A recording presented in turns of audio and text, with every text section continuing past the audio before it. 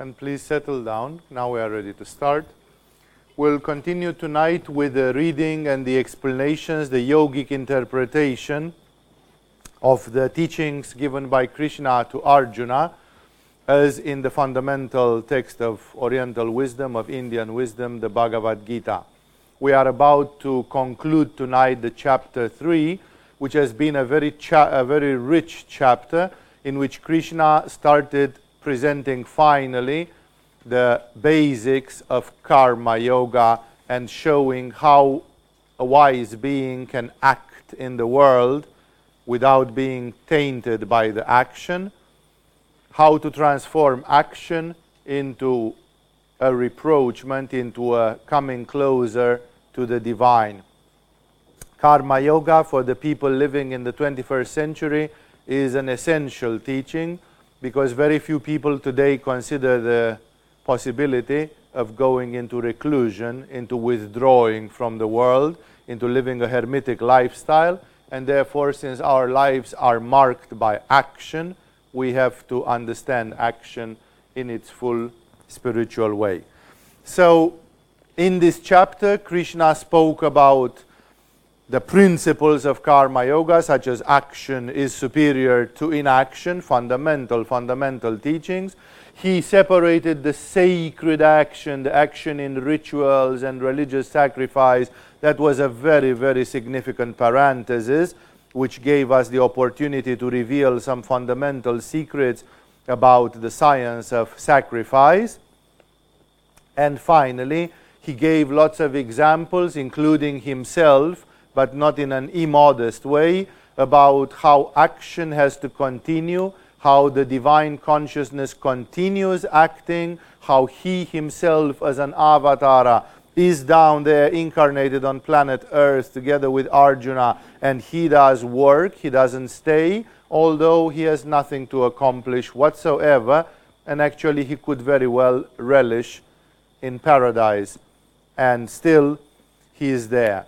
And he therefore says, you have to do this action, he tells to Arjuna, because it is your duty. If you don't do your duty, the world falls apart. He's giving lots of arguments, which all of them have the same one end. He keeps telling to Arjuna, the fact that you would like to back out of this just because you are a coward or because you don't understand, it's not a solution. It's actually the worst choice you can have.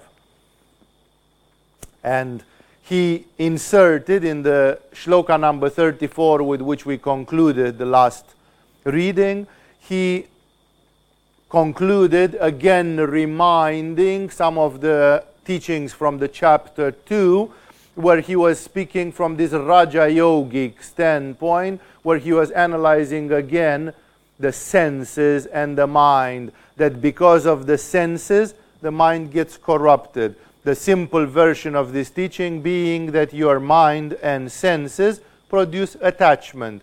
Whatever you like, you get attached. Either it's excellent food, or it's a delightful sensation, or it is injecting heroin in your veins, or whatever it is. If it is very pleasant, you want it again. It produces addiction. And therefore, this addiction, this desire, as well as the fear from what you don't want, they produce turmoil in the mind. This turmoil disturbs the spirit, then there is no peace, there is fear and rejection. The human life is ruled by this fear and rejection, and thus the spirituality disappears. And that's why he says, let no man come under the sway of the senses and the mind, for both indeed are enemies besetting the path. As I told you last time, Krishna makes this statement in a very neutral way, and he doesn't say how you should do it. How do you do for not coming under the sway of those, of the senses? And here, the world spirituality as well as yoga in India has given two almost diametrically opposed solutions. One of them, which is the one which leaps to the eye, is the Vedantic solution, in which not to come under the sway of the senses, you have to kind of kill the senses, stay away from the senses, distance yourself away from the senses, and that is the ascetic methodology present in almost all the religions and forms of spirituality. And then the tantric spirituality, which is more complex, more sophisticated, more difficult to understand, and in a certain way more of like playing with a fire, is to get rid, not to be under the sway of the emotion, by saturating that emotion and by transfiguring it, because by transfiguration everything is God, everything comes from God.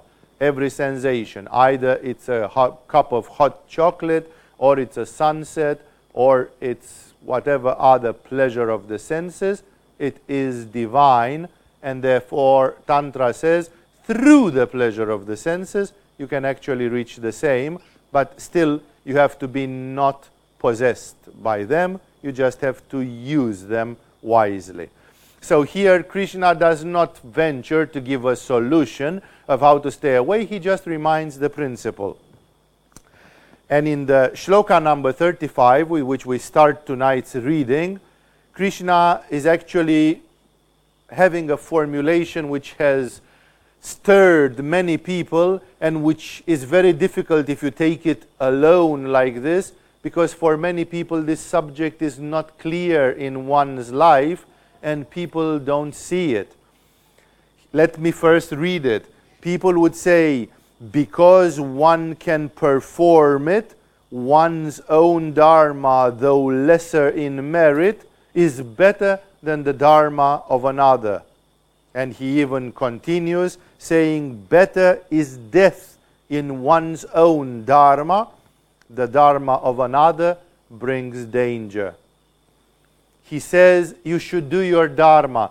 Dharma is a word which is equivalent today with religion, religiousness, but the more correct translation of it, which is generally given actually, is righteousness. Dharma is the order of the universe. In a very, if we stretch this meaning, dharma would be like the will of God. It is the way things are supposed to be. So Krishna says there is a dharma, there is a universal dharma, the righteousness. The ultimate manifestation of this dharma, for example, is the fact that the meaning of life on this planet Earth is evolution. If you do not evolve, you are betraying the dharma. This planet has been created so as to give to spirits the possibility to incarnate under various forms of life. Very primitive spirits incarnated as amoebas, more developed spirits incarnated as trees, even more developed spirits incarnated as chimps, and slightly more evolved spirits than that incarnated as humans. All the amoebas and the trees and the chimps and the humans evolve. It's exactly like everybody is on the same river, but some are up the river, some are lower down the river, some are near the ending of the river, but still everybody is on the same river. That's why we and the trees, we are brothers. We are all evolving. The trees have the same dharma as us. They are spirits evolving in this universe. And the cosmic consciousness has created this soap bubble, which is the planet Earth, and which for sure is not the only soap bubble in this universe. And on this isle, on this island, on this oasis, which is the Earth, life, biological life with intelligence and even with consciousness in humans is possible. And thus different beings incarnate, everyone at their own existential level, and every life they live is a little step forward in the chain of evolution.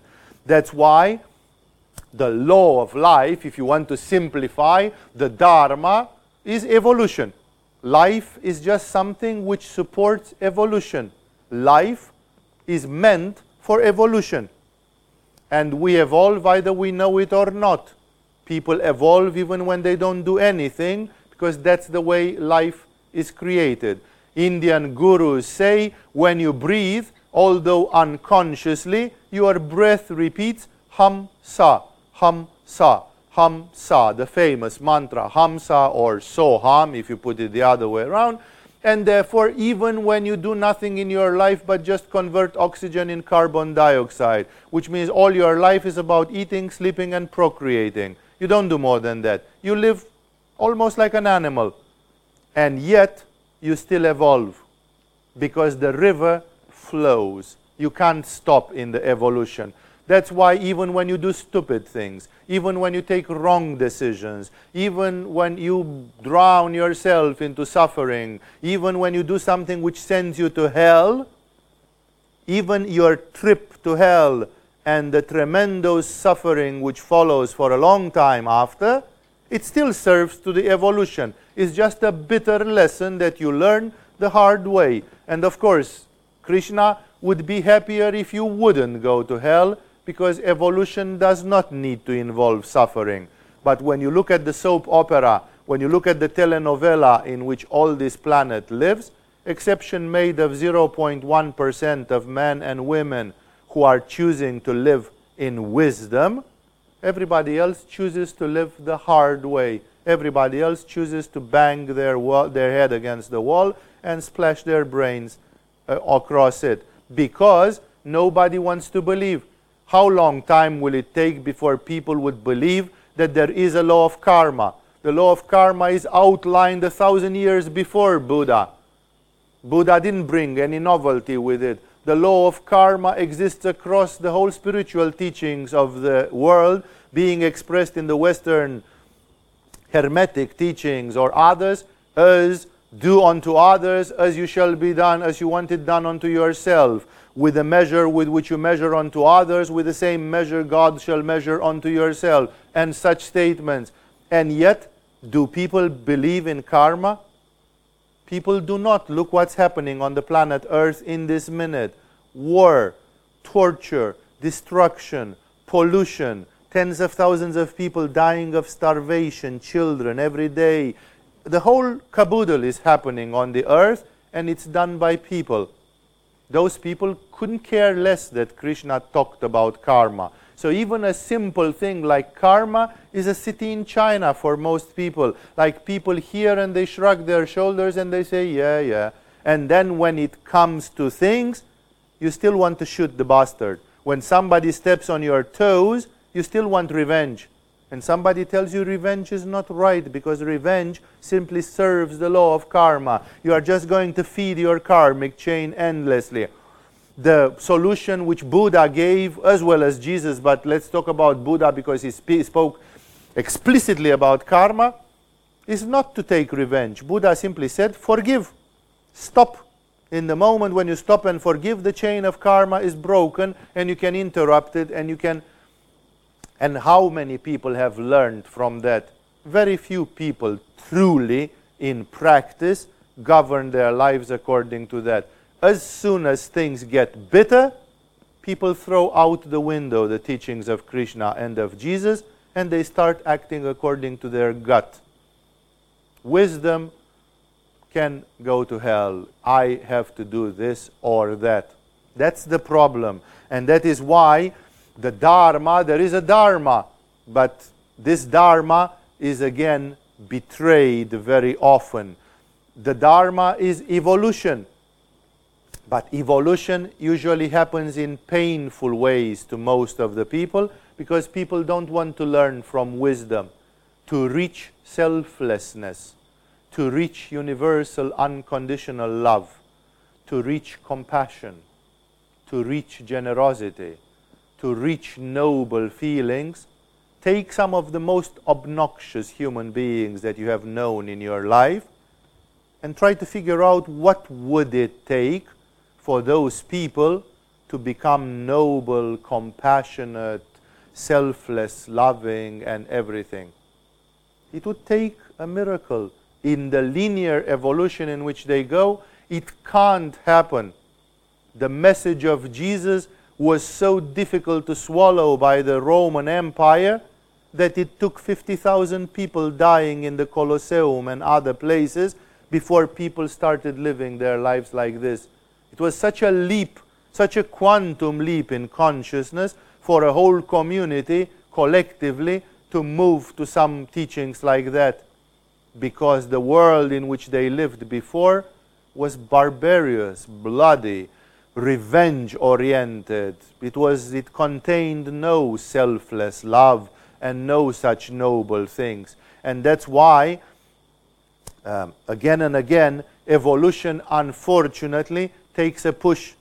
That you as a yogi listen to the Ahimsa lecture and you say, I want to live in Ahimsa from now on, and although I shall be provoked a few times, I'm just going to learn Ahimsa, like Mahatma Gandhi did and taught. But it was not easy. Mahatma Gandhi himself had to make tremendous efforts. His disciples had to make tremendous efforts. The whole of India at some point had to make tremendous efforts of restraint, simply because people preferred to behave like animals than listen to the injunction of non-violence. And that's why, again and again, I say, evolution, for exception made for yogis and other wise people who choose to refrain themselves, who choose to discipline themselves in the name of something superior. For everybody else, the learning happens the hard way. And because of this, evolution being the law of this world, there is a lot of pain in the world, as you can see. You can be sure that if everybody on this planet would choose to evolve, maybe not to evolve as much as Milarepa and Ramakrishna. Maybe some people don't have the stomach to become that. Their legs are too weak to sustain such a race, such an amazing accomplishment. But at least to evolve a little bit. If evolution happens in 5,000 lifetimes, then you could make a little bit, 1,000th of what Ramakrishna did.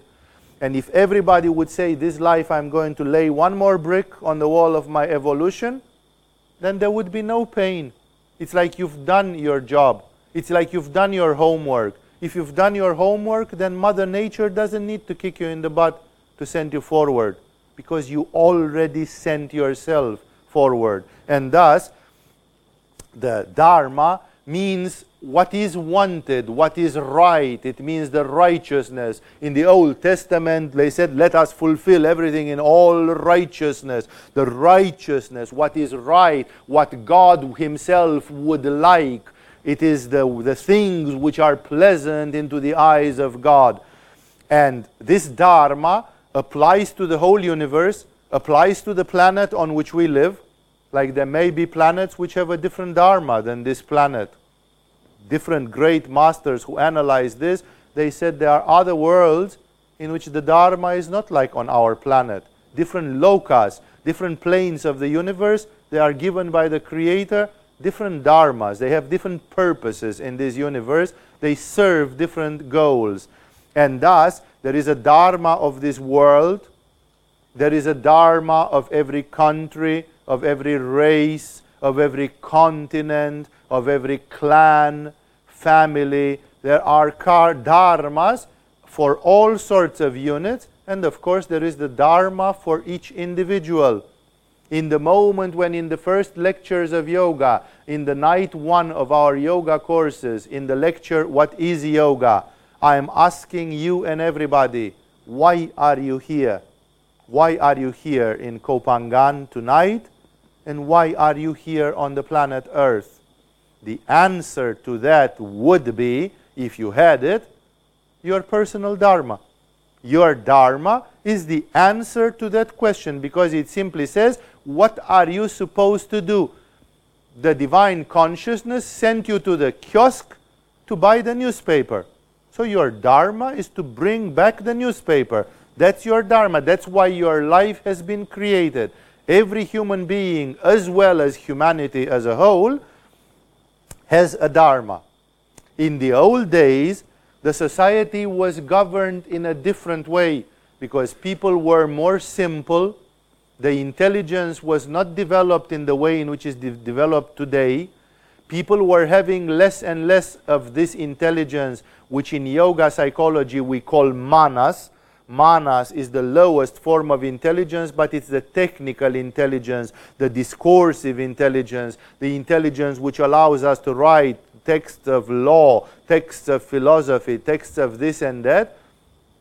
And when you can look at the history of humanity in all the cultures, you see that people 1,000, 2,000, 3,000 and more years ago, they were having a very simplified type of consciousness, which resembled more with a consciousness in the dreams. For many people, the myth and the reality would mix. The gods of Olympus, they were living among the Greeks, and so were the satyrs and the nymphs and the mermaids and the goblins and the ogres and the elves and all that, which do not belong to this world. They belong to a form of the mind called buddhi, which is like the mind of meditation, dream, and it's a form of mind which is more sketchy. It's not like 1 is 1 and 2 is 2 and this is so and this is. In your dreams you don't think like this. In your dreams your mind is much more based on emotions, and there is a sort of a sketchy way of thinking. It's difficult to explain this at this point, and that's not the purpose. The purpose, what I'm saying is, that every time of humanity has its slightly different law. For example, in India, the texts of spirituality clearly stated in several places that even the spiritual path and teachings are not the same for the different yugas, because people of today in Kali Yuga, they cannot practice the same spirituality as people in Treta Yuga 2 yugas ago. Because those people 2 yugas ago, they were slightly different psychosomatically, psychologically, mentally, slightly, not radically, and that meant that they could use, or they had to use, different methods. The texts of Indian spirituality say in Satya Yuga, the golden age of mankind, people were using the Vedas. Today, any one of you who would have the curiosity or had the curiosity to read at least 5 pages from the Vedas, you will not understand anything, because the Vedas are just an endless series of hymns, votive hymns, devotional hymns, hymn to Varuna, hymn to Agni, hymn to Aditi, hymn. So lovely, it's like poetry. It's like the Tibetan, like the Egyptian Book of the Dead, describing sedures in astral world. So what's the big deal? How am I going to get to the arousing of Vishuddha chakra with this? How am I going to open my crown chakra with this? How am I going to rise my kundalini to Sahasrara and keep it there for 30 minutes? See, this is what I said, rise your kundalini to Sahasrara and keep it there for 30 minutes. This is an engineering thought, and it belongs to Kali Yuga. It belongs to people who are very mechanical, concrete, to details like we are today, to people who invented science. In the old days, as even Albert Einstein pointed, there was no difference between science and religion, because the religion is science. You are looking for the truths of the universe, but you are looking through an intuitive function, not by trying to do mathematics of it. And that is why what I'm trying to say here is this kind of humanity, which is scientific, rational, millimetric, and very, very discriminative in this way, needs a different kind of knowledge. With the Vedas, you cannot transform the Vedas into a spiritual practice.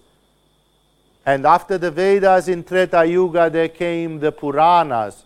And the Puranas are a bunch of legends which the Indians are crazy about still today, that one day Shiva, to put down Brahma and Vishnu to show them who's the boss, turned into a pillar of light, into a Shiva Linga made of light, and the bottom of it went deeper than the ocean, and the tip of it went beyond the clouds of the sky, and they tried to find the end of it. One of them dove and one of them flew, and they couldn't find the end of it, and thus they said, "Oh Shiva, you are the best." These are legends. Legends, legends, legends. It's exactly like the legends of Mount Olympus, like the Greek legends. that one day Shakti was taking a bath, and to make sure that nobody disturbed her, she scratched some of this dead skin over her body and with the dirt on it, and she made a little thing, and she constructed Ganesha, and she put Ganesha at the door of her bathroom and said, let nobody come inside because I'm taking my shower. No, and the legend continues. These are Puranas. And the Indians love them. It's like storytelling. But can you actually make anything spiritual out of this? Can you do a practice out of this? Hardly. Why? Because these were addressed to people in Treta Yuga. And people in Treta Yuga were simple-minded, with an excellent faith. They would hear a story and they would be in samyama with it. They would be transported where this story came from.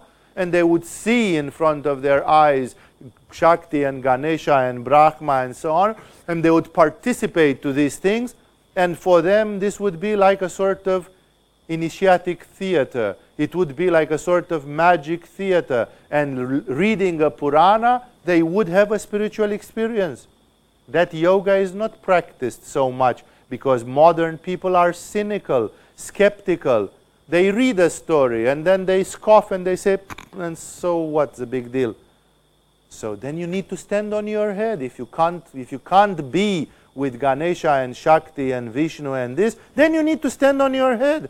You need to do 10 days of Oshava diet. You need to do pranayama. Why? Because you are a rigid idiot and you need to soften yourself. You cannot live at that level of consciousness. You cannot dream and participate because the faith and everything is gone, and you have to use yoga to become flexible again. Not flexible physically, although that's an aspect of it, to become soft in your spirit.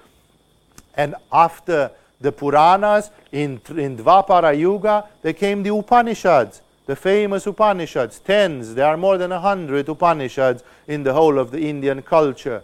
And even the Upanishads have been surpassed. And the last stage is the Tantras, the Agamas, the Tantric texts, because even the Upanishads, they are not clear. They are still fuzzy about some things. And then the Tantric texts come, like Shat Chakra Nirupana, the description of the 6 chakras. And they say, in your perineum, there is something which looks like a lotus flower with 4 spokes. And the first spoke is called Virananda, the bliss of heroism. And the second spoke is called Yogananda, the bliss of union. And so basically, this is the engineering of the human being. It's like, let's take it down to the most concrete. Like, if you can't do it even like this, then you are damaged goods and you have to go to the dustbin of history. Like, there must be a method which works for everybody. But the methods which worked in the Satya Yuga, they were not the methods which work today, because the humanity is different.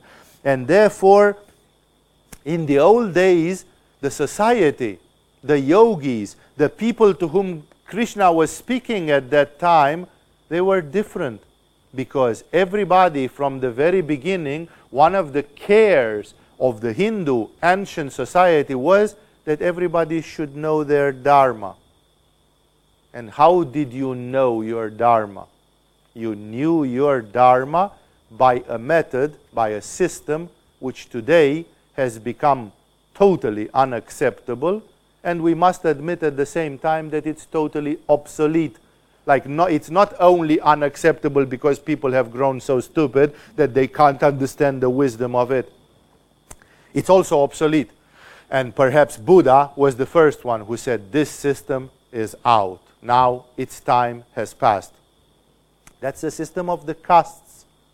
The 4 castes is a system which comes from the laws of Manu. Manu, the legislator, in old days before Krishna, before Rama, in the archetypal days, there comes the archetypal legislator for the Vedic society and gives the laws of it. I don't know if you ever bothered to read the laws of Manu, those of you who are interested in Indian culture and antiquity. But of course, the laws of Manu are amazing, but they are very, very, very old and very, very, very, very old-fashioned. And they simply say the thing, in a society which is harmonious, in a society where the parents live in harmony and prayer. There will be no sense of humor of the divine, like creating mischief in the world. And thus, in a society which is in harmony, you will always have the right person in the right place. Which means when a spirit will be incarnated, that spirit will automatically incarnate orderly. It will incarnate exactly where it has to come.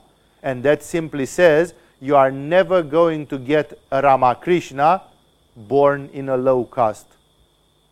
Spirits like Ramakrishna will always be born in Brahmin families. So their natural dharma, that's what Krishna is talking about.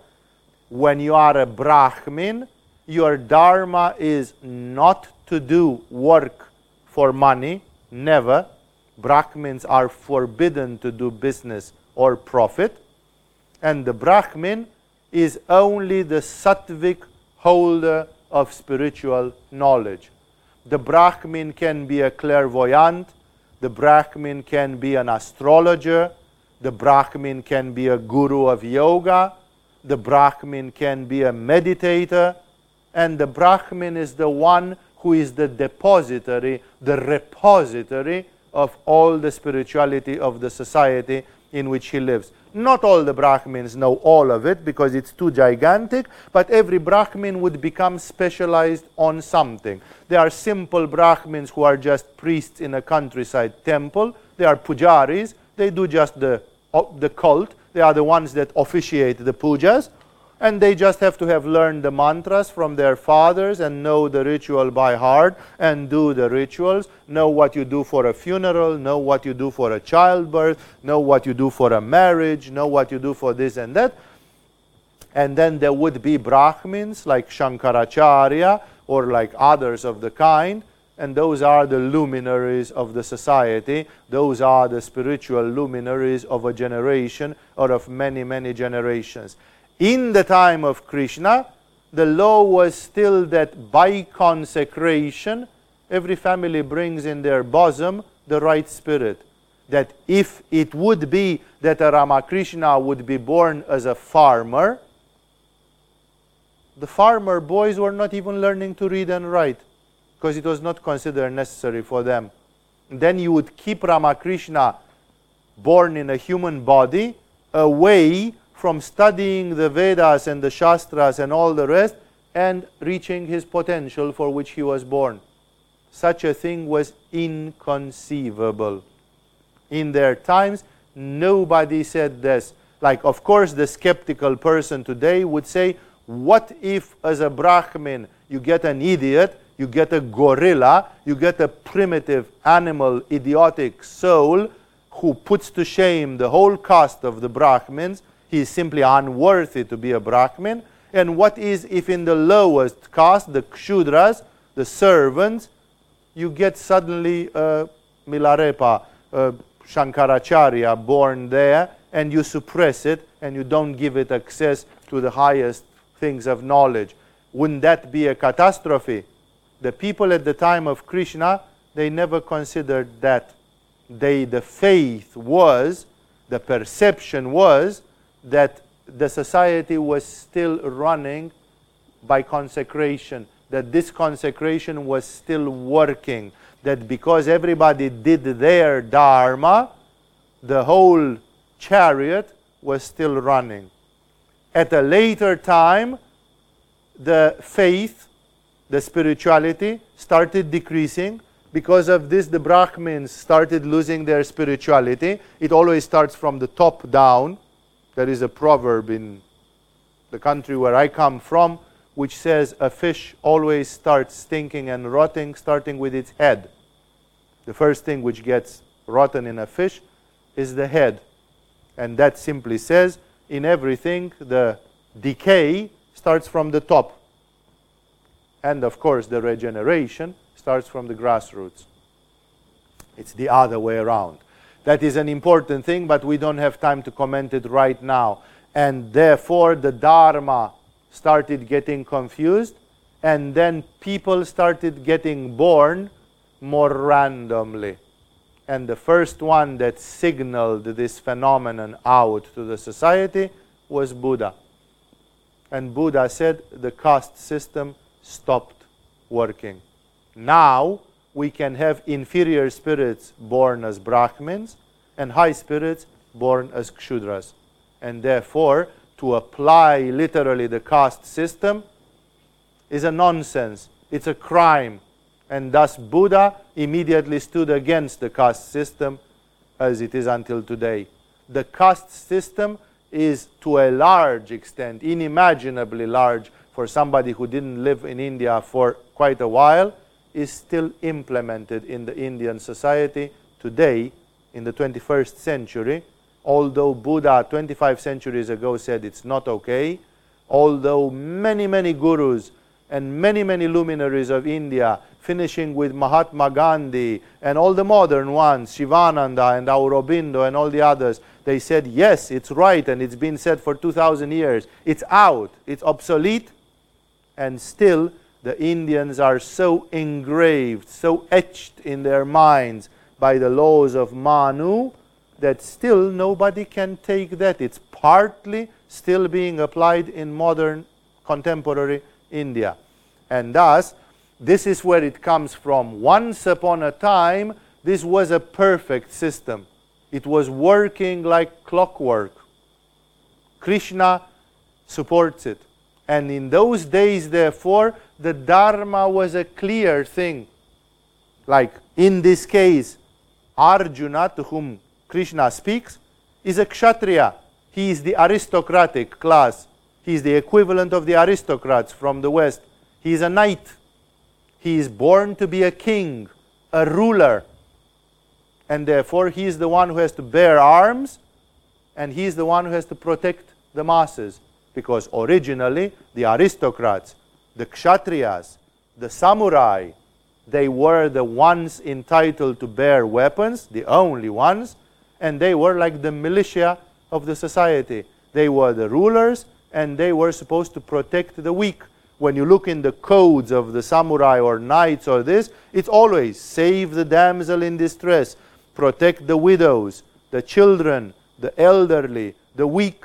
There should be no theft. There should be no persecution. There should be no torture. There should be, like their rules were, exactly like a police or a system of law would do today, protect the weak and thus serve justice. And Arjuna is such a person. He is born to be a samurai. And Krishna tells him, you are about to flush down the toilet your dharma. Today, you are confronted with a great evil. And this evil, it's your relatives, it's Duryodhana and his brothers. But this evil, even if it's your cousins, it's still incontestable. You know it as clear as I know it, tells Krishna implicitly, that you are about to enforce the law. This is the law of God. And if you don't do it like a Kshatriya, like a samurai, then who the heck is supposed to do it? The farmers, the servants, the Brahmins who have no military education. And are you an idiot? It's like, this is your dharma. You are born to it, and you should not betray your dharma. That's why in the old days in India, people would always qualify their dharma, first of all, according to the caste. If you are a Brahmin, if your mother and father are Brahmins, you know what your dharma is. People say, well, shouldn't you meditate? Who am I? Who am I? Why am I here? Yes, of course, in yoga we say that because nowadays things are way more complicated, as we'll see in a minute. But in that time, things were simplified. People were simple and they were not raising questions. You will not find a Brahmin who would stand up and say, oh, I think it's all wrong. I'm a Brahmin, but I just want to toil the earth and I want to go in the Vaishya caste. I want to become a farmer. That would have been betraying your dharma. It would mean like you are born in the wrong caste by accident, and they couldn't believe that. They would not believe that. They simply said everybody is where they are for a reason. you belong to this, that's your karma, that's your dharma. It's not only your karma that you can say, oh, you are born in a princely family. You have the karma to be born in a royal family. It's not only your karma, it's also your dharma. Your dharma means the universe awaits from you that you should demonstrate that you are born rightly in this place and in this way, and you should fulfill your duties. It's not a mistake. And thus, look, in traditional societies it is still believed. Even the king of Thailand is considered by the Buddhist believers a bodhisattva. To become the king of a nation is a dharma of a very high spirit, which is a bodhisattva, and that very high spirit has to give the demonstration of compassion, selflessness, noble thoughts, and not to live for oneself, but to live for the good of the society and to live for the good of the humanity. And guess what? Until today, most of the Thais consider that their present king did just that. That's why they worship him, because they say this man has been our protector for 50 years. He could have simply got rich and go in Kenya to visit rhinoceroses. He could have done whatever he wanted. And he did not. In 1980s or something, when the Asian economies plummeted, Thailand was the only country which did not, because the king took his money out of the Swiss banks, $1 billion and more, and he put them into the Thai banks. And he said, if Thailand goes down, I go down together with Thailand. Not many rich families do that, have this loyalty, like I'm the captain of the ship, and if the ship goes down, I go down with the ship. That means to be a king. It's not to benefit only from the benefits and the honors of it. It means that you are the steward, you are the garant in front of the Buddhas of the past, present, and future of what's happening to your nation. When you die, Shambhala is going to pick you by the collar and say, what did you do while you were a king? That's a dharma. It's a duty. It's a responsibility. It's not just a thing that, oh, it's good to be the king. That's a selfish, primitive, modern, totally forgetful way of looking upon these things. And that's why for them it was clear. You have the dharma of this, do this. Don't try to be in the dharma of someone else. The problem is that in the modern times this has disappeared to a large extent. We still do have some classes, such as the middle class, the upper class, the lower classes, and so on, based especially on money. Modern society, especially the capitalistic one, is divided mostly according to money. And this may be considered by most people a terrible way of dividing the society, but that shows how deep down the drain we are, how deep in Kali Yuga we are. Point is that today we lost this. Like you have a child, any one of you two have a child. What is your child? Is your child a Brahmin? Is your child a Kshatriya, a Vashya, or a Kshudra? How would you know? Because you don't belong to any caste. We have discarded the system of castes. In the old days, if you were a slave in the Roman Empire, your child would be a slave in the Roman Empire. It was as simple as that. And the slave was a slave, unless it was specifically freed, which did happen, but was a seldom event. And guess what? Paul, which is the most prolific writer after Jesus, who puts on paper the teachings of Jesus and the understanding of his teachings as he sees them, Paul never preached revolution. Like the Roman Empire, take it from a Christian standpoint. Paul is coming with a message of love, of Jesus, and so on. And there he is in the middle of the Roman Empire, and he is a Roman citizen himself. And one of the typical things is slavery. Did you ever read in the Bible, those of you who bothered to read parts of it, that Paul ever said that slavery should disappear? No. Therefore, for those of you who are social activists and socialists and anarchists and God knows what you are, Paul is an asshole. Because Paul could have said, let's stop the slavery. And he didn't. Actually, Paul says, if you are a slave, be a slave with a lot of heart and do your duties as a slave further on. Be a Christian slave. And if you are a master of slaves, be a good master of slaves, be compassionate and loving to your slaves, and live your life like a Christian master of slaves.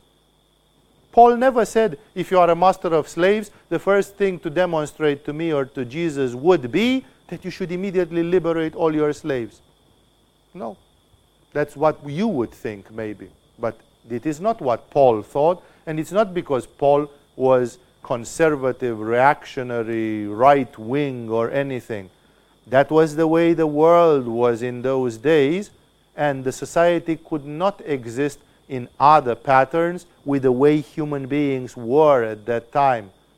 Then when the schooling system, when the education and other things started coming to the world, many things have changed. Because today, how many people cannot read and write in the Western cultures? Very few. Elementary education is given to everybody. So therefore people are not at the same level anymore. There is a self-consciousness, there is a class consciousness, there is a group consciousness, like proletarians, join hands, Suddenly the proletarians are not just Kshudras or Vaishyas. Suddenly the proletarians are a class with self-consciousness, which say, we are the foundation of the society, we are the hard-working masses, and the capitalists are exploiting our work, and we have to stand, and let's make trade unions, let's make labor unions, let's make all sorts of things to protect our rights. This happened only in the 19th century. It did not exist before that time, and therefore it took some other kind of mental consciousness of the people. And that's why, to make the long story short here, in many societies, the Dharma was a sort of traditional thing. You inherited it from your parents, and the society shows you the natural way. It was known. If a child in a village in medieval Europe was unusually smart, then he or she would be sent to the monastery to learn to read and write, and would be encouraged to rather learn and maybe become a priest, a scholar, a philosopher, whatever they could become in the Middle Ages, rather than becoming just a farmer. So there is a sort of spontaneous thing, but of course, on the other hand, lots of injustice is done and can be done. So here, what Krishna says, if we don't know more, and of course he will say much more, what Krishna says is very provocative, because Krishna says you have to live according to your dharma. And let me resume this shloka, because now after so many explanations it will take a completely new light. He says, because one can perform it, that means a samurai can do the job of a samurai, because that's how his parents formed him from childhood, and that's how the society formed them. Because one can perform it, one's own dharma, your own dharma, though it may be lesser in merit, like you are a Kshudra, you are the servant of Saint Paul. Although you are just a humble servant, is better than the dharma of another. Like you try to go in the shoes of the king, or in the shoes of Saint Peter, or in the shoes. It's not your dharma, is it? Isn't it? Your dharma is much better. For example, the secretary of Paramahamsa Yogananda was the secretary of Paramahamsa Yogananda. He was not Paramahamsa Yogananda. He was not becoming the next great leader of the Self-Realization Fellowship. His dharma was to be a good secretary. That was his karma yoga, that was his dharma, and he was doing his dharma.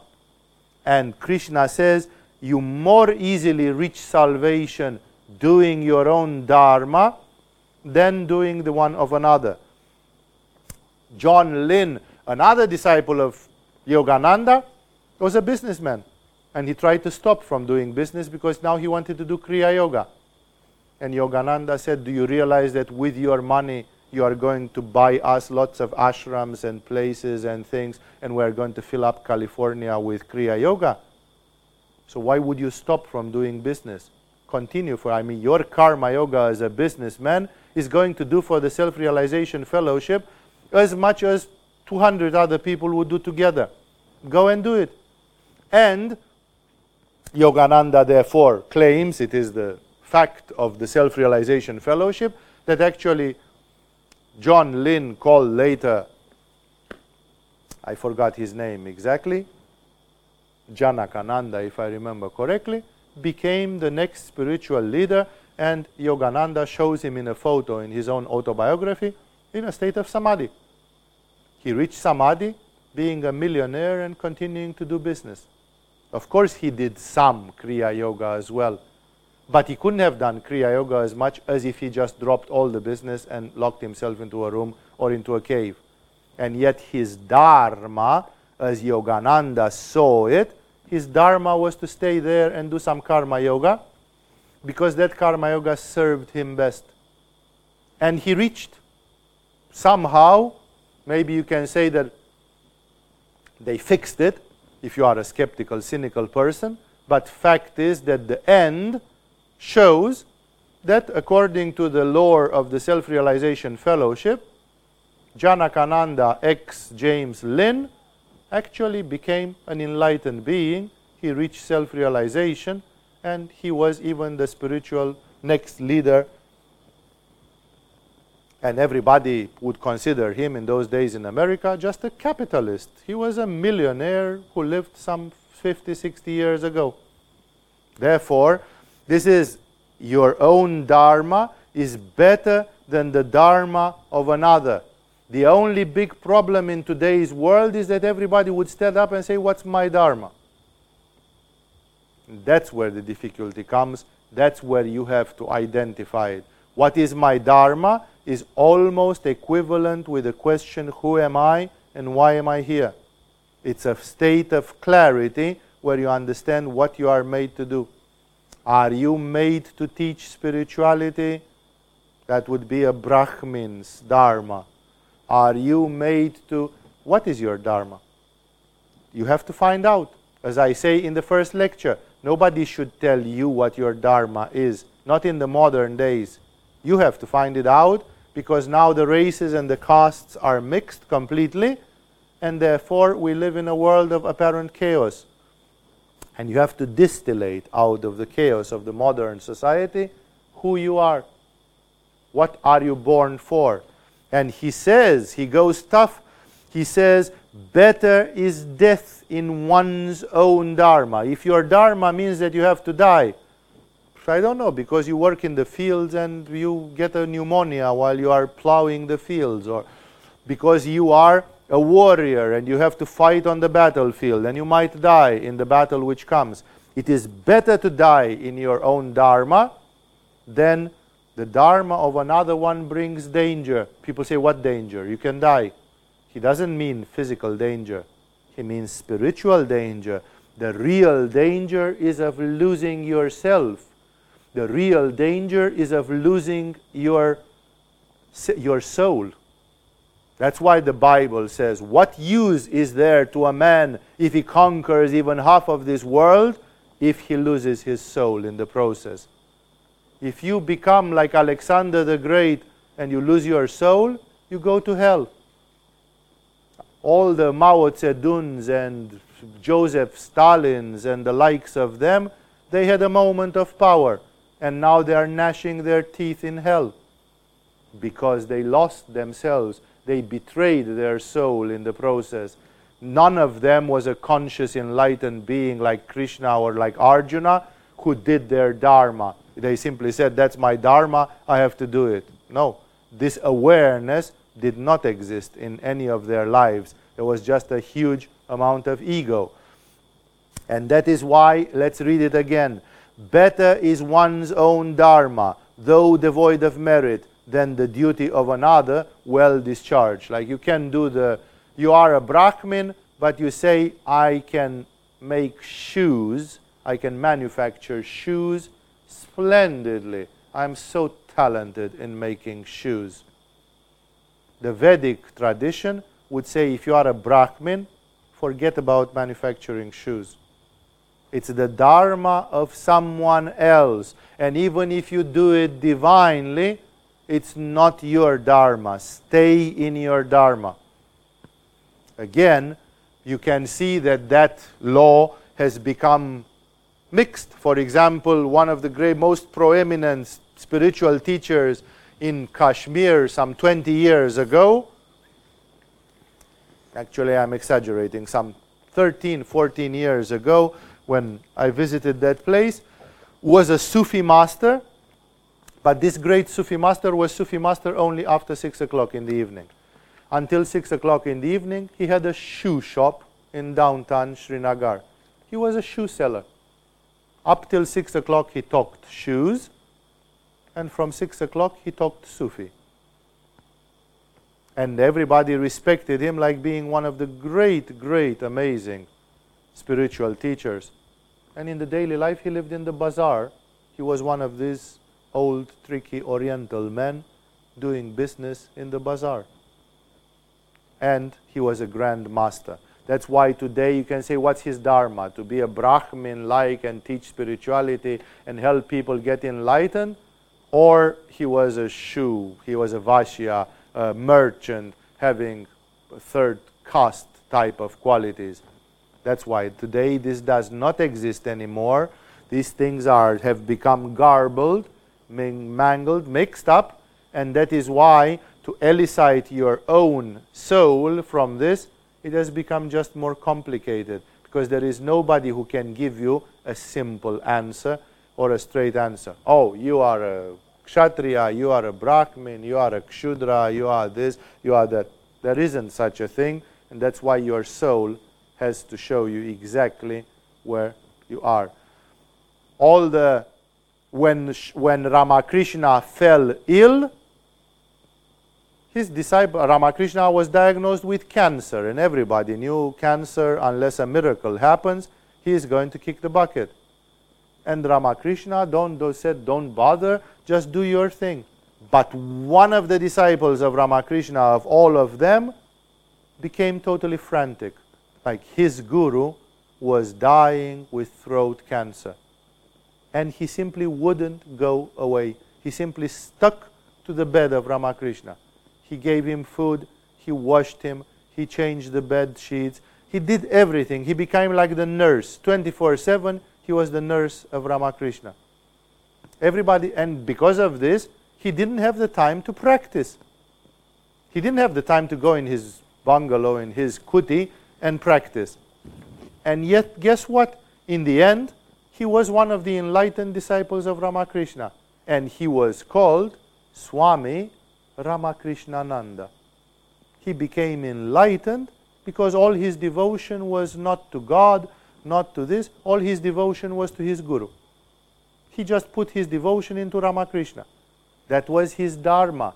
This man felt, I am a nurse. I'm a servant, you know. I am just a small person in the world of spirit. My task is to stay here and wash the feet of Ramakrishna. I am not a big thing. I am not trying to be a king or anything. I am just the one who washes my master's body. And he reached enlightenment. Your dharma is much better than somebody else's dharma, even if your dharma is a modest one. The only problem being that, of course, you have to search your heart and see what your dharma is, what you do. Better is death in one's own dharma. The dharma of another is fraught with fear, is fraught with danger. And this fear and danger is not a physical fear or danger. It's the real thing. It represents that if you fail, you lose your soul. You live a life in total disharmony, and that's a fiasco. It's a deep level flop. So this is a very provocative, and of course immediately Arjuna is going to leap at it, to jump at it, like, okay, now you open this Pandora's box. And the question on everybody's lips would be, well, how do I know what my dharma is? Arjuna could not ask this question, because Arjuna was a Kshatriya, and he knew exactly what his dharma was. So for him, this was not valid. That's why actually Arjuna starts from somewhere else with his list of questions. And his question is nevertheless very representative, very, very relevant, and I consider this also a very important teaching in Bhagavad Gita. Arjuna then, when Krishna concluded by telling him, better do your dharma well than trying to be in other people's shoes, then Arjuna said, Krishna, or Vaishneya calls him here, what is it that impels a man to commit sin? Because Krishna implicitly talks about a great sin. It's like you are going to betray your heritage. You are going to betray the whole Dharma. And betraying Dharma is a sin. That's what the definition of sin would be in old Hinduism. Infringement upon Dharma. If you infringe upon Dharma, this becomes a sin. Dharma means many things, I'm reminding to you. Dharma means the natural order of the universe. The natural order of the universe contains even ecology. So therefore, if you pollute an ecosystem and destroy an ecosystem, that's a sin. Because you are destroying the order of things. Nature and the cosmic consciousness have created this universe in a certain way. Destroying it is a sin. It's like it's an aggression against Dharma. And therefore, his question is related, although some might not see the connection. Because Krishna was talking to him about adharma, going against Dharma, sin. And Arjuna says, well, if people do such things, why do they do it? So he says, what is it that impels a man to... He is about to do it himself. But he asks philosophically, what is it that impels a man to commit sin, even involuntarily, as if driven by force, O Vaishneya? Or in the reading of Swami Shivananda, but impelled by what does man commit sin, though against his wishes? O Vaishneya, constrained as if it were by force. The idea is again very simple. I just told you before, how many people did not hear the teachings of Jesus while proclaiming themselves to be part of that? How many people did not hear about the teachings concerning karma which Buddha has given? And do people respect those? Do people observe those? Sometimes. And sometimes they commit sin. They go against blatantly. Very often it happens. And those people, I said, they are like driven by force. They are constrained by some force. Like, I don't want to take revenge on the bastard that killed my child.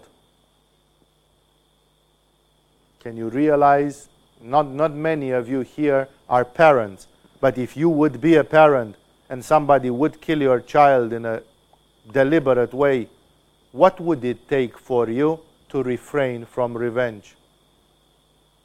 It's almost superhuman. Most normal human beings would fall prey to that. They will say, the hell with Jesus and the hell with Buddha and the hell with God himself. I'm consumed by a fire and I shall not find peace. Therefore people, although they know they shouldn't do this and that, they eventually do it. And they are like consumed by a force. They are constrained. They are driven by a force. Like there comes in them, they are like taken by a devil. They are like possessed by the demons. And in that moment they do the unspeakable, the unthinkable. Christians do things which are inconceivable for Christians. Jews do things which are inconceivable for Judaism. Hindus do things which would be unacceptable for Hindus. Buddhists do things which would be unacceptable for any Buddhist. And yet they do it. And it happens all day long. And therefore, this is something. Here, Arjuna is asking an amazing question, because he is asking Krishna about what's the origin of evil. Like there was once upon a time a Sanatana Dharma, a unified Dharma of all the humanity before the Tower of Babel, so to speak, metaphorically. There was a wisdom, there was a knowledge. People knew their place in the universe. People were born in the right place, in the right time. The Dharma was strong. In Satya Yuga, say the Hindu Shastras, Dharma is like a cow standing on all its four legs. In Treta Yuga, Dharma is becoming like a limp cow standing on three legs. In Dvapara Yuga, Dharma has become a cow with two legs and it barely can stand anymore. And finally, in Kali Yuga, Dharma stands on one leg and it can't really stand anymore.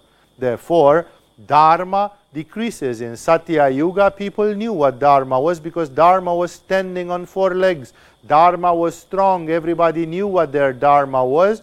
And they knew, I came to the earth, I'm visiting the planet Earth, I've got here 80 years or 800 years to live, and during this time my Dharma is to do this. That's my natural direction in evolution. That's what the universal consciousness wants out of me.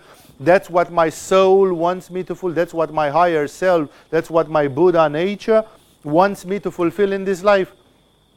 But again, today, there exists a total misunderstanding about this. So, Arjuna is asking a very relevant question. He says, why do people not do what they are supposed to do? Even when they know what the good thing is, they get possessed by emotions and pains so intense that they just freak out and they do anyway all the wrong things. It's a very relevant question, and the answer is very relevant. I'm sure that all of you in this room, you have tried to look in your ahimsa, in your satyam, into your brahmacharya, into your santosha and all those, and often you broke them, you infringed on them. And Arjuna says, why do people do such things? Even when people take beautiful decisions, even when people change their lives, it's not perfect from the very beginning. Not everybody is a Milarepa from day one. People do stupid things. People commit sins. They go against the Dharma. For you, if you like the yogic spirituality, your Dharma is the Yoga Dharma. For you, the Dharma is Yama and Niyama. That's the root of the Dharma for a yogi. First of all, go into Yama and Niyama, and from there, your life is growing up beautifully. So he says, what is the cause of this? And Krishna answers beautifully, technically, clear. And there is no ambiguity. His answer is marvelous. Krishna said, it is desire, it is anger, born of Rajas Guna. All those of you who completed the second level of Agama, you should know by now what Rajas Guna is. For those of you who never heard about it, there are the three gunas, three energies of the universe, which fortunately for you shall be described later in Bhagavad Gita by Krishna himself. These are three basic energies related with Ajna Chakra and related with very, very, very deep levels of Ajna Chakra. So these are energies which are not something which you feel in the daily life when you lift your right arm up and you feel like a cosmic energy flowing through it. That's not it. This is very, very raw, very rough compared to the gunas. The gunas are some extremely vast and extremely essential, subtle energies of nature, which only people of great clairvoyance and of great spiritual level can actually perceive. Most people in yoga don't feel the gunas. They know about the gunas, and they decide or they guide themselves intellectually because they know when I do this, I'm on this guna. When I don't do that, I'm going in that guna. And it's not like they feel it. They just have some norms. That's because the gunas are not easy to feel. The gunas are extremely discrete energies of nature, and it takes a lot of spiritual practice to come to feel those. And Krishna pushes the origin of evil, of sin, down to those. He says actually the origin of what we call sin is desire and anger. Here he echoes Buddha, because Buddha says the origin of all enchainment, of all samsara, is desire. That people have desires, and their desires keep them prisoners, like somebody who is addicted. Exactly like a drug addict is prisoner to his addiction, exactly in the same way, humans are prisoners to their desires. So he says it is desire, it is anger. He gives a specific shape to it. Born of Rajas Guna, all-consuming and most evil. Know this to be the enemy here on earth. Like, this is a very radical statement and very clear. Krishna says, Rajas Guna, when it goes out of control, generates so much desire, anger, ambition, that it becomes an all-consuming evil. Worse than Tamas Guna? Yes. Because the person who is in Tamas Guna is just a lazy, inert animal. And the lazy, inert animal will never make what Joseph Stalin did, or what Mao Zedong did. They don't have enough ambition and motivation. A person that is driven by Tamas Guna hurts themselves, maybe hurts a few people around themselves through their animal, obscure, dull lifestyle, because they are so heavy. But such a person will never be able to participate or to cause a world war, or to do what Alexander the Great did, or to be consumed like Napoleon by the desire to walk into Moscow and to try to kick the ass of the Russians. That's Rajas Guna. Only Rajas Guna can create this kind of monstrous thing. And unfortunately, the people who are Rajas Guna, they are not lazy. They are industrious. So once you get a demented person who is also industrious, there is danger, because that person will not rest. The tamasic person is always easy to contain, because all the time they are like wanting to become couch potatoes. But Napoleon did not want to become a couch potato, so he became a world peril. He became a menace to humanity, just because he was too rajasic. And therefore, he says it clear, it's desire, it's anger, born of Rajas Guna, all-consuming and most evil. Shivananda says all sinful and all devouring. Know this to be the enemy here in this world, on this earth. Like Krishna says, on this earth, Arjuna said, why do people commit sin? Break the Dharma. Why do people go against the Dharma? And Krishna says, because some people are too rajasic. Every time when there is a rajas, you say, the hell with the teachings, the hell with the Vedas, the hell with Krishna, and the hell with the Bhagavad Gita. I am going to do this. That's rajas. That's this desire, all-consuming desire. If you want an approach parallel to it, a medieval philosopher called, if I remember correctly, Guicciardini, had a dictum which amused me tremendously at that time, and I see its validity all day long. Guicciardini, and I may be wrong about the name of this person, said, it is not stupidity that is unforgivable. It is impertinence. I don't know if you see the juice of this statement. Guicciardini says, if you are stupid, you are stupid. God made you stupid. It's like you are cursed with little intelligence. Nobody can blame you that you don't have more intelligence. You are of little understanding, you are of little understanding. Strive to get more understanding. Be humble, acknowledge, I don't have so much understanding, and so on. It's not the stupidity which is impardonable. It is the impertinence. that the stupid one is juicy, is saucy, is shameless, is impudent. He stands up and starts splashing it all over everybody, which simply says, if you are stupid, shut up for God's sake. Sit down. Run in a corner. Know your place. No, if you are stupid, at least don't be shameless, don't be impudent. It's not the stupidity which is unforgivable. It is the shamelessness, the impudence. That is realized. That's Rajas Guna. Rajas Guna means that people of little quality push themselves forward to be leaders, to be... People want to be leaders. And even with Jesus, the apostles, good, lovely Jewish people there with a bit of Manipura in their culture, they immediately asked Jesus, when you shall be no more, who shall be the leader among us?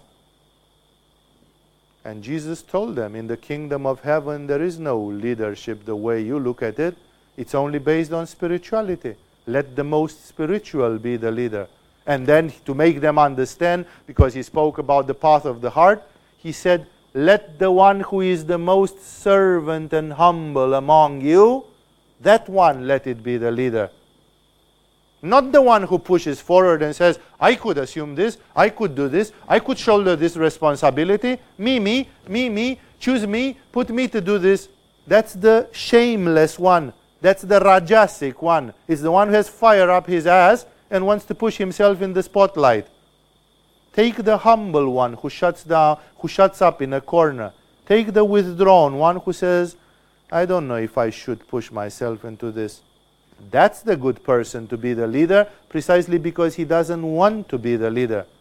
Because he is humble and he is not consumed by rajas. So, it is desire, it is anger born of Rajoguna, the all-consuming and most evil. What epithets? Know this to be the enemy here on earth. So much derives from this. The enemy is rajas. The enemy is desire. The enemy, that's why people can't stay quiet. Everybody wants to stay quiet. I've been so amazed in my life, looking not only at books and things which I know, looking at the concrete people, at the actual people that I knew in my life. And I saw that some of these people, they just had only one desire. They simply said, you know what? My desire is to be just left alone. Please, everybody, I'm not stepping over your toes. Don't step over my toes.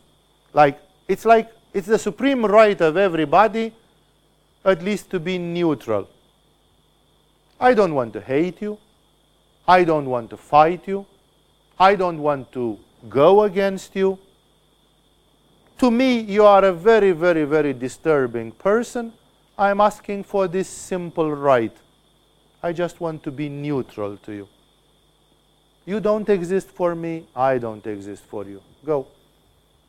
This is my line, and this is, let's play this game like this. Let me just sit down, do my meditation, look up my own belly button, scratch my ears, do whatever I want to do.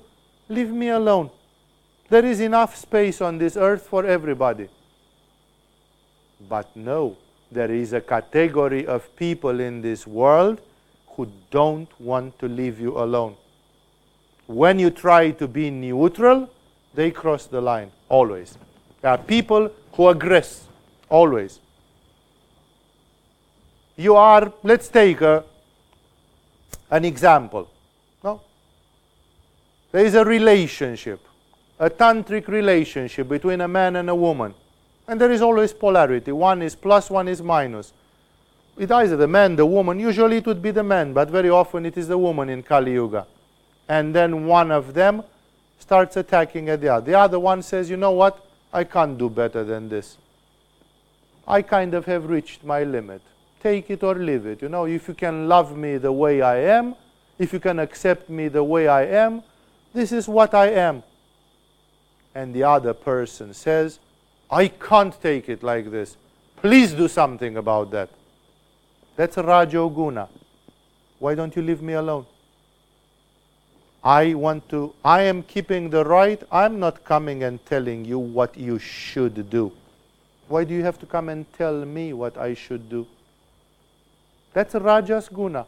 It's already that one is pushy, always. That I go to my guru and say, Guruji, tell me what to do. That is solicited advice. I am asking for it from somebody who can give it. But why should I receive unsolicited advice from all sorts of well-wishers who want to come and tell me, you should do like this?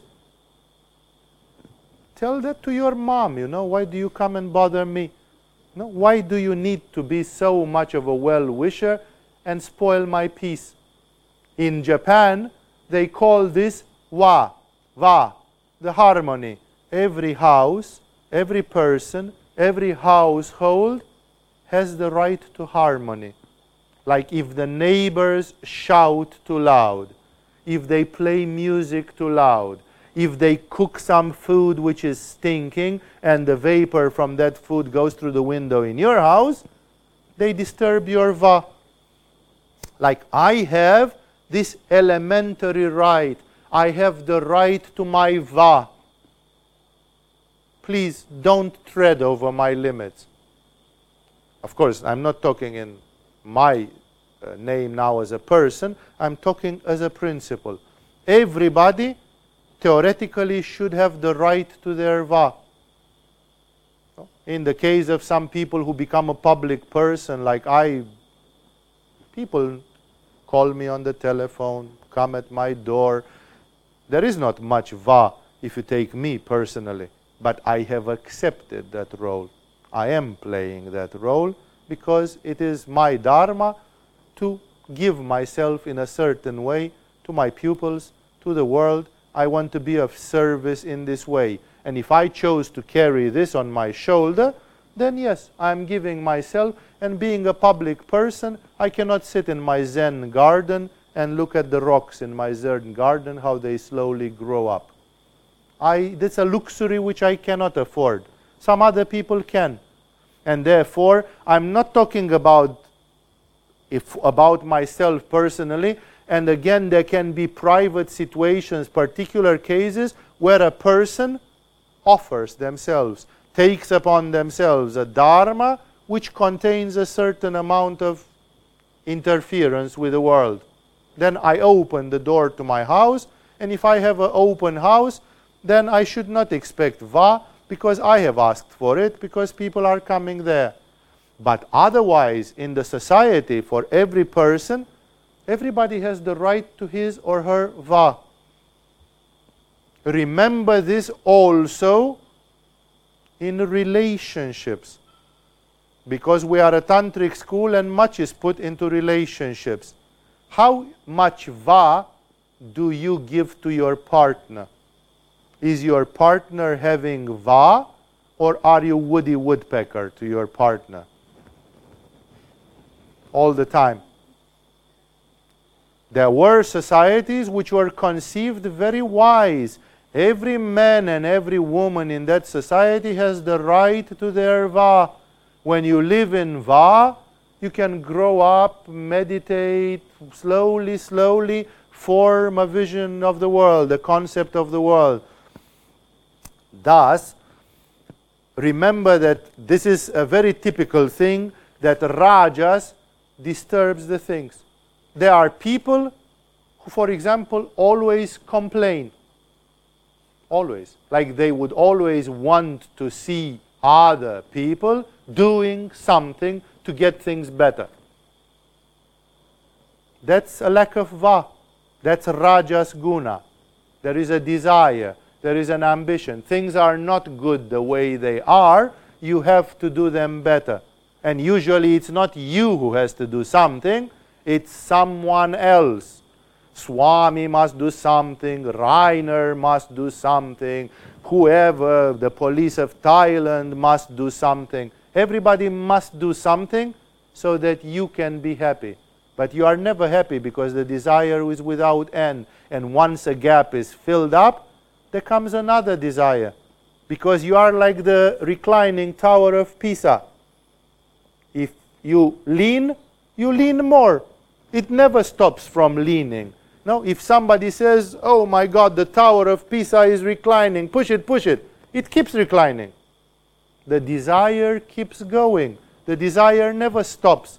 The rajas guna never stops. People always say, oh, I just want my mother to do this, I just want my friend to do this, and I just want my lover to do this, and then everything will be fine.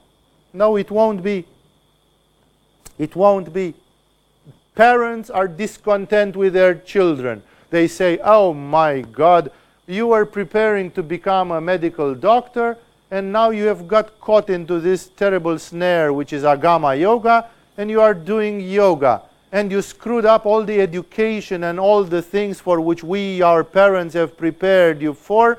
And now you are, and then after 2 years of woody woodpeckering you all the time, they eventually come and say, at least if you would have a natural, normal life, if you would have a job like everybody, and maybe a girlfriend or a boyfriend and a child, that would be fine. Do you think that if you would get a job and make a child, your parents would suddenly be without rajas guna and without desire, and they will be satisfied? No, because the problem for which, the cause for which they desire something for you, is that they don't have peace in themselves. They want something for you. They can't live in their own va, looking at a stone in their Zen garden and meditating on it for 1,000 years. They don't have va. They have fire up their asses. They are consumed by a desire. And then they say, you should do this. And you do it. And then they are dissatisfied for something else. I have met parents who told to their children, oh, you should just have a normal life. And then somebody else in the same family, or they did have a normal life, a so-called normal life, an average bourgeois life, and children and this. And their parents were pecking them for something else. There is always the next step and the next step.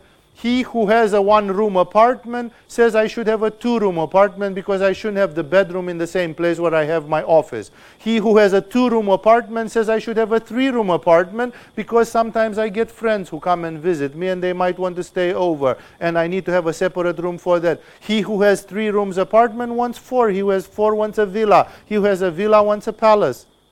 Desire is without end. It's like the reclining Pisa Tower. It just goes on pushing that way all the time. It never stops.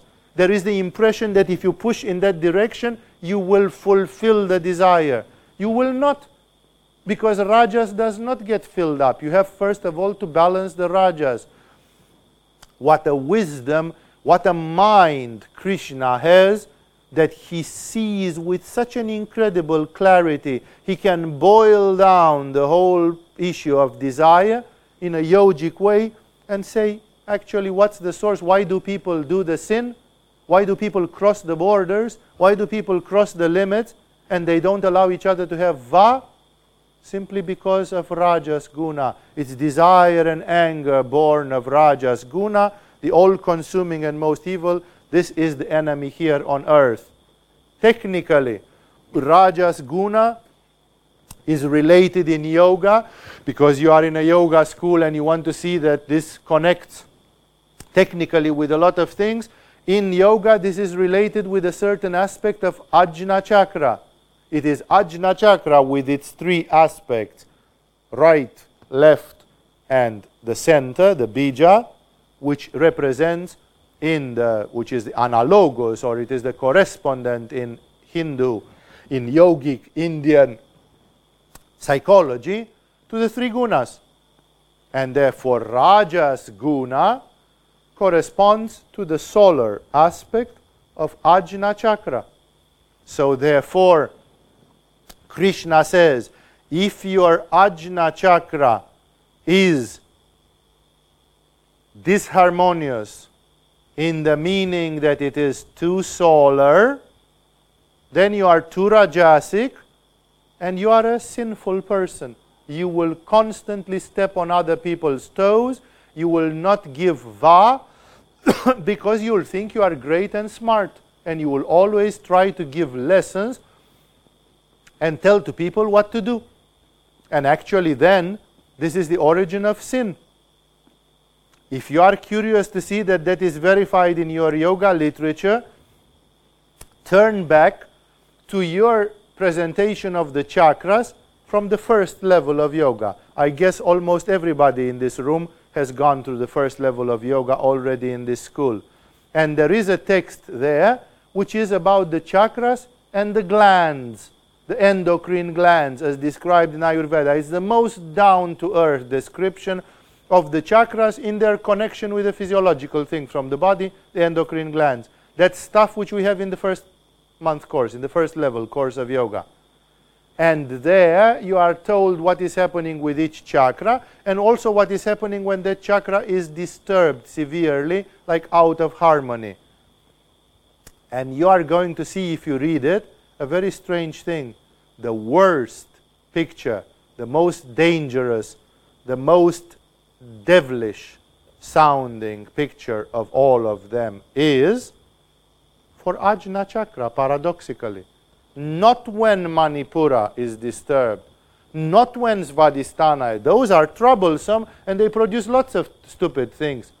When Ajna Chakra is disturbed, read it again, the human being develops devilish sarcasm, cynicism, lack of faith, all the characteristics of the demonic and diabolic and satanic things are in that list for a disturbed Ajna Chakra, which is also related with mental diseases. Sometimes when people have a very disturbed Ajna Chakra, this manifests through a very disturbed brain, because the brain is one of the physical things in Ajna Chakra, and the pituitary gland and all the things there. And thus, there is always a correspondence. Therefore, when there are some disturbances at the level of Ajna Chakra, you can expect that a person has even some physical things which make that person schizophrenic, borderline, distorted personality, paranoid, bipolar, and others of severe types. And then that person behaves in their life as if they are possessed by the devil. They suffer from severe mental disease, which in most traditional forms of medicine, from Ayurveda to Chinese and from Western to you name it, are considered forms of possession by the spirits. Like you are possessed by dark spirits. That's why a schizophrenic person always ends in murder. It is written in the psychiatry books. Schizophrenia, in 99% of the cases, is ending in suicide or in murder. You read your newspapers and it says, mother shot her 3 children, then turned the gun on herself and blew her brains off. That woman was schizophrenic. She should have been committed in a hospital many years ago, but because we live in a politically correct modern world, we don't like to see people like in flight over a cuckoo's nest, staying in a ward, in a psychiatric ward, or if we keep them there, we have to keep them there with colored television and with automatic ass-wiping machines. So you have to spend $20,000 per day to keep them in a decent way, and then the society can't afford.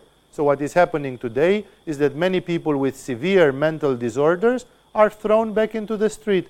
As soon as they are out of crisis, they are sent home. And they are tapped on the shoulder and said, take your medication. And of course, being crazy, at some point they stop taking their medication, and then the shit hits the fan again. And therefore, yes, disorders at the level of Ajna Chakra, Rajas Guna, as Krishna says here, can take very serious forms. They can alter one's personality, and they push people into adharma, into non-dharma, into infringing upon dharma. And with this, Krishna has given us a great measure of things.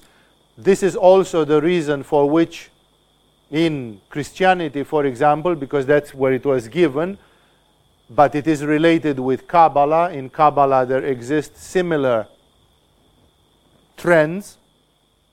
The number 6 as associated to Ajna Chakra but not with Sahasrara is not considered to be such a positive number in itself, unless when it is associated with something else. I will give an example in a second.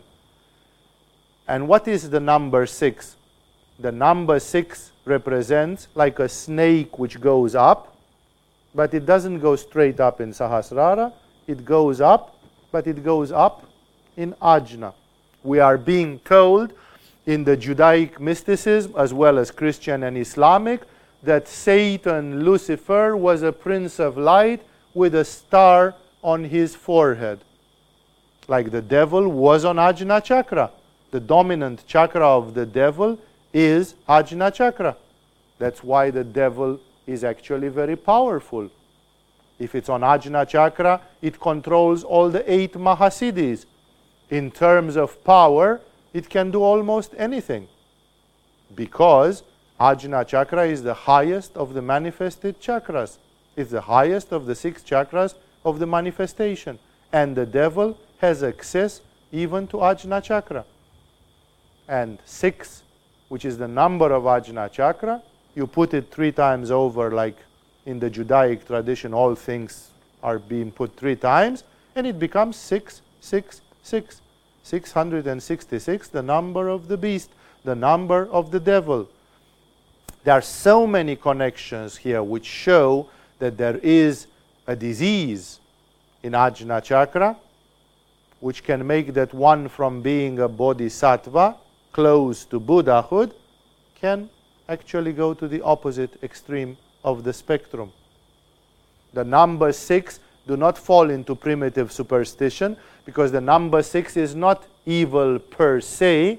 For example, in the Sufi mysticism, a sort of Kabbalistic mysticism transferred in Islam, the Arabic letters are also ascribed numerical value, and the numerical value of the name of Allah is 66. But 66 is something else, because according to the Kabbalistic rules, when you have just 2 of 6, 66 is the number of Allah, and 66 means 6 plus 6, which is 12. And suddenly we got to one of the sacred numbers again.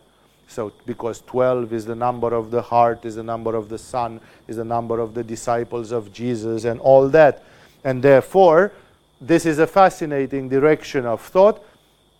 But what I am saying here is, there are so many connections here which show that this duality goes till the level of Ajna Chakra. There is a proverb, there is a saying, which says, if someone falls from on high, the fall is worse. Like, it's not the same thing if you fall from the 1st floor of a building or if you fall from the 6th floor of a building. If you fall from the 1st floor of the building, you'll get away with it. Maximum, you are going to get some broken bone if you really fall badly. If you fall from the 6th floor of a building, most surely you die. Or 99.99% you die. Therefore, it's one thing to fall when you are a small spirit. You are just a beginner in evolution. You just got a little bit of power, and then you start abusing that power and turn into a jerk. And all your life you spend it in stupid things. Technically speaking, you fell a spiritual test. You fell off the path. How much evil will result from that? How much hell will you have to endure for that? Not much.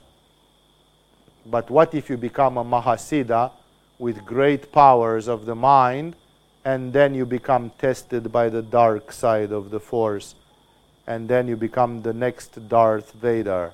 You turn to the dark. Then you fall from very high, and that failure will be really bad, because it can turn you into a devil. It can turn you into something very bad. This is the reason of it. It's the higher chakras contain in themselves the neighborhood of the Supreme, and at the same time, they contain this lesser known aspect. For a tamasic person, to be rajasic is superior. You see somebody who is a couch potato, and you tell them, eat some chilies for God's sake, eat some black pepper, eat some cinnamon, eat some ginger, do something to stop being a couch potato. You are wasting your life. You are sleeping your life off. You will never do anything. It is exasperating. But then after tamas, which is a failure and a temptation, you move to rajas. And if you overdo that, then there comes another failure and another temptation, which is much worse. Because the person that is rajasic can do a lot of evil. Unlike the person that is tamasic, who because of their inertia, they won't ever get to the point of doing too much evil, because to do a lot of evil, you have to put a lot of energy into it and a lot of effort. And the lazy people, the tamasic people, are not willing to put much effort into anything whatsoever.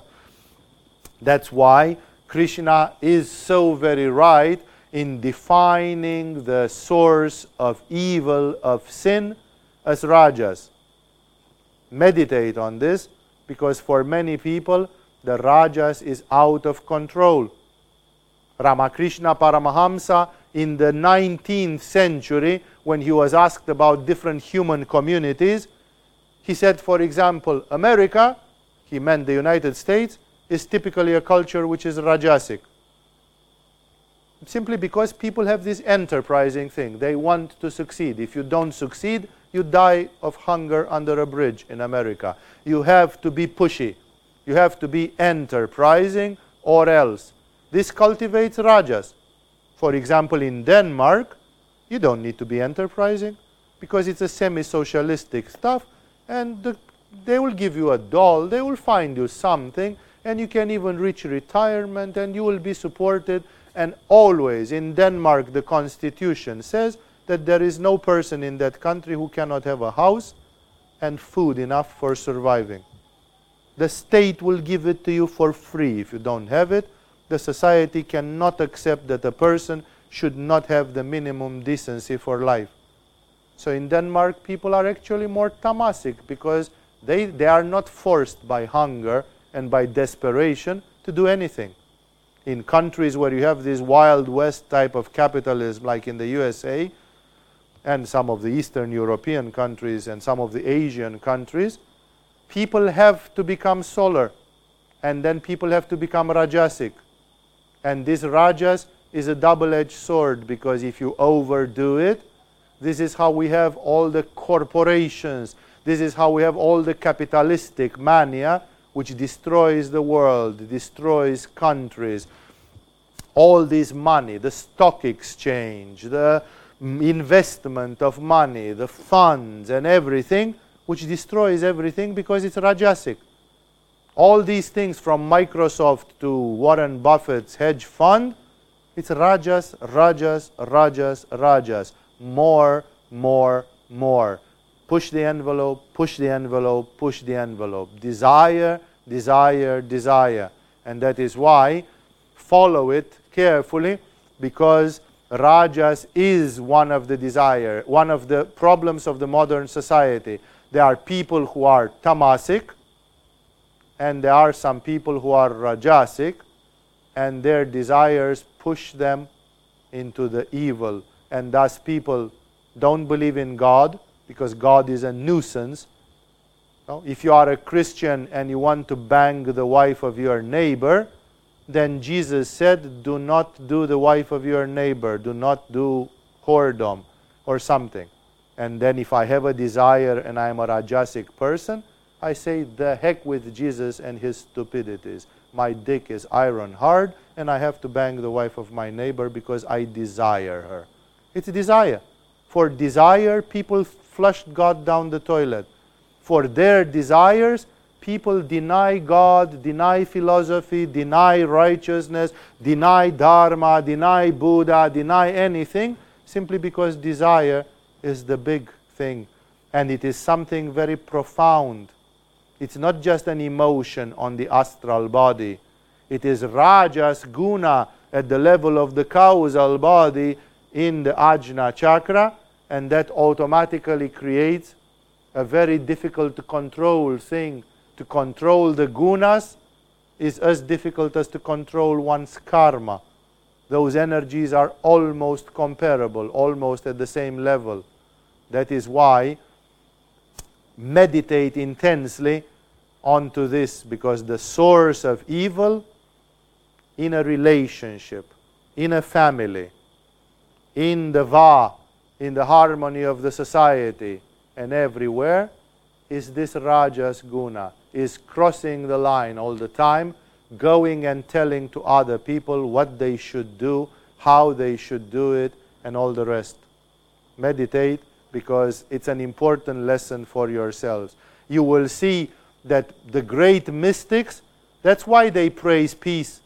All of India with all its spirituality, and they seem to have diluted to something which sounds very New Age-ish, or because everybody drinks for world peace, no?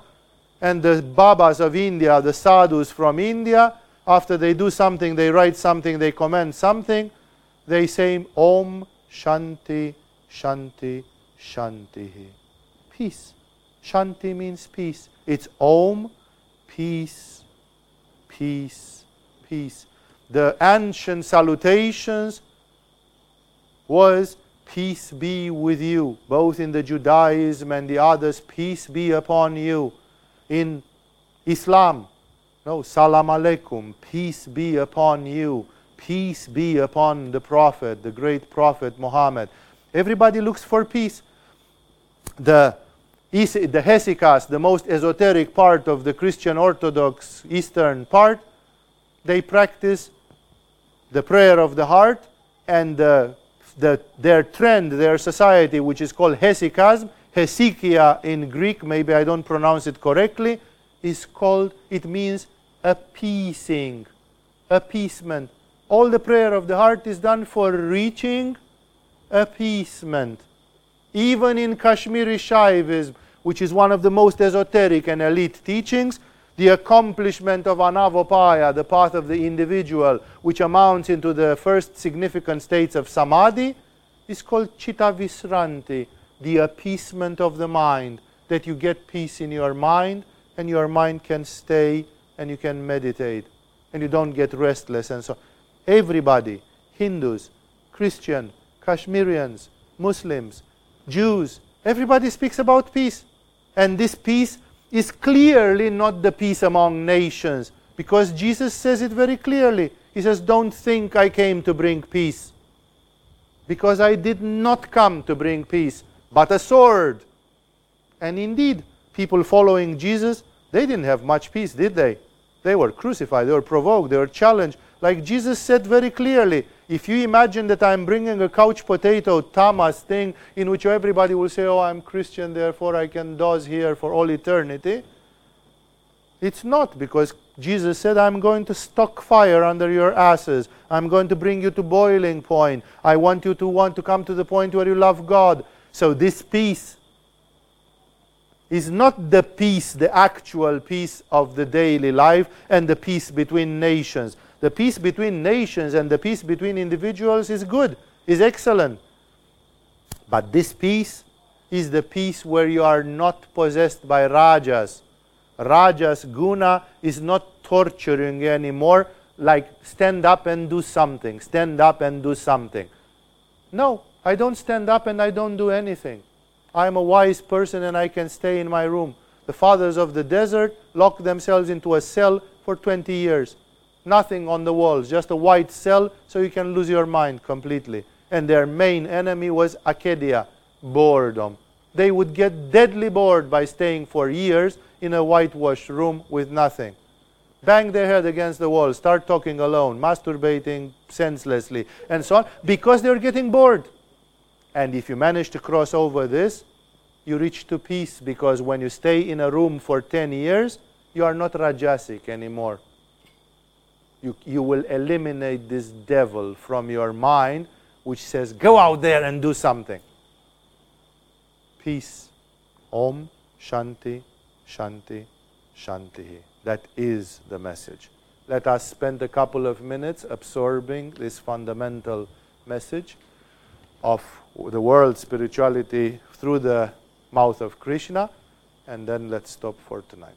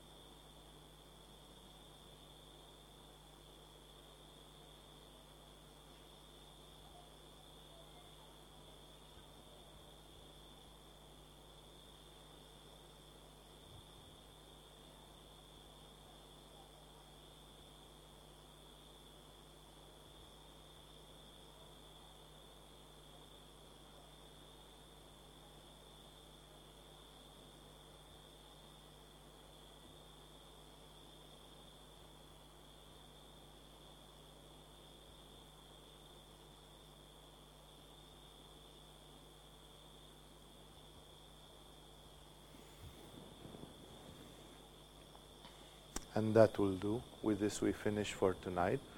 Namaste to all of you, and peace.